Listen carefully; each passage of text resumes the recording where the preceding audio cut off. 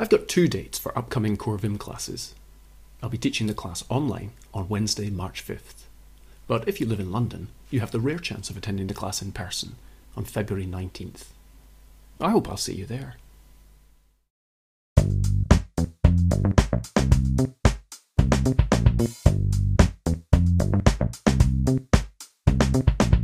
The gn command, introduced in Vim 7.4, makes it easy to operate on regions of text that match the current search pattern. It's especially useful when used with a regex that matches text regions of variable length. In this text, I'd like to change each occurrence of the word normal to visual. In Vim, when we want to change a word, a common pattern is to use CW. But in this case, that deletes too much. I'll undo that. So how else could we do it? One solution would be to press 6S, which deletes 6 characters and switches to insert mode. Well, that works, but in general I prefer to avoid counting characters. I'll undo that change.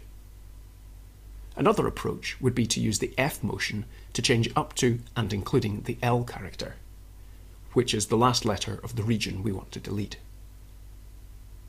It would be great though if we could just tell Vim to change the highlighted search match. Since version 7.4 of Vim, we can do this using the gn motion, which selects the next search match. Pressing cgn tells Vim to change the next search match. That's a much neater solution. Now, I could jump to the next match with n and repeat the change with dot again and again. That's a pretty familiar workflow. But in this case, we can shave off one more keystroke. Let me just undo those changes. The dot command repeats the last change, which in this case can be read as change the next match. We don't even need to have our cursor on the match for this to work. So we can finish the job just by pressing dot once for each change. The gn command can be used as a motion following operator commands such as D, C, Y, and so on. But we can also use it in normal mode. You know how pressing N tells Vim to jump to the start of the next match? Well, gn tells Vim to start visual mode and select the next match. And as you might expect, the g-shift-n command lets you visually select the previous match. When used in this fashion, the gn command makes Vim's search behave like most graphical text editors, where the search command selects the current match. The gn command really comes into its own when we search for a regular expression that matches text regions of variable length. For example, here I have a document with variables that begin both XML and XHTML. I can prepare a search pattern that matches both words. Some of the matches are 3 characters long, while others are 5 characters long. But that doesn't matter if we operate on them using gn.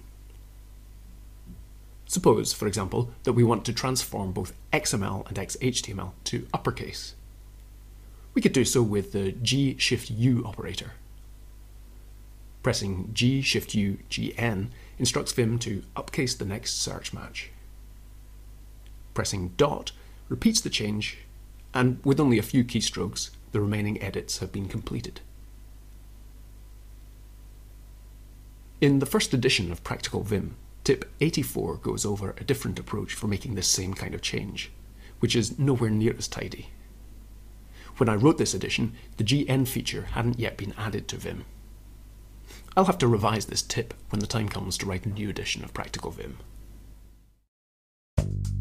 The information in this video is summarised in the accompanying show notes. If you have any questions, requests, or recommendations, then you can contact me at drew@vimcasts.org.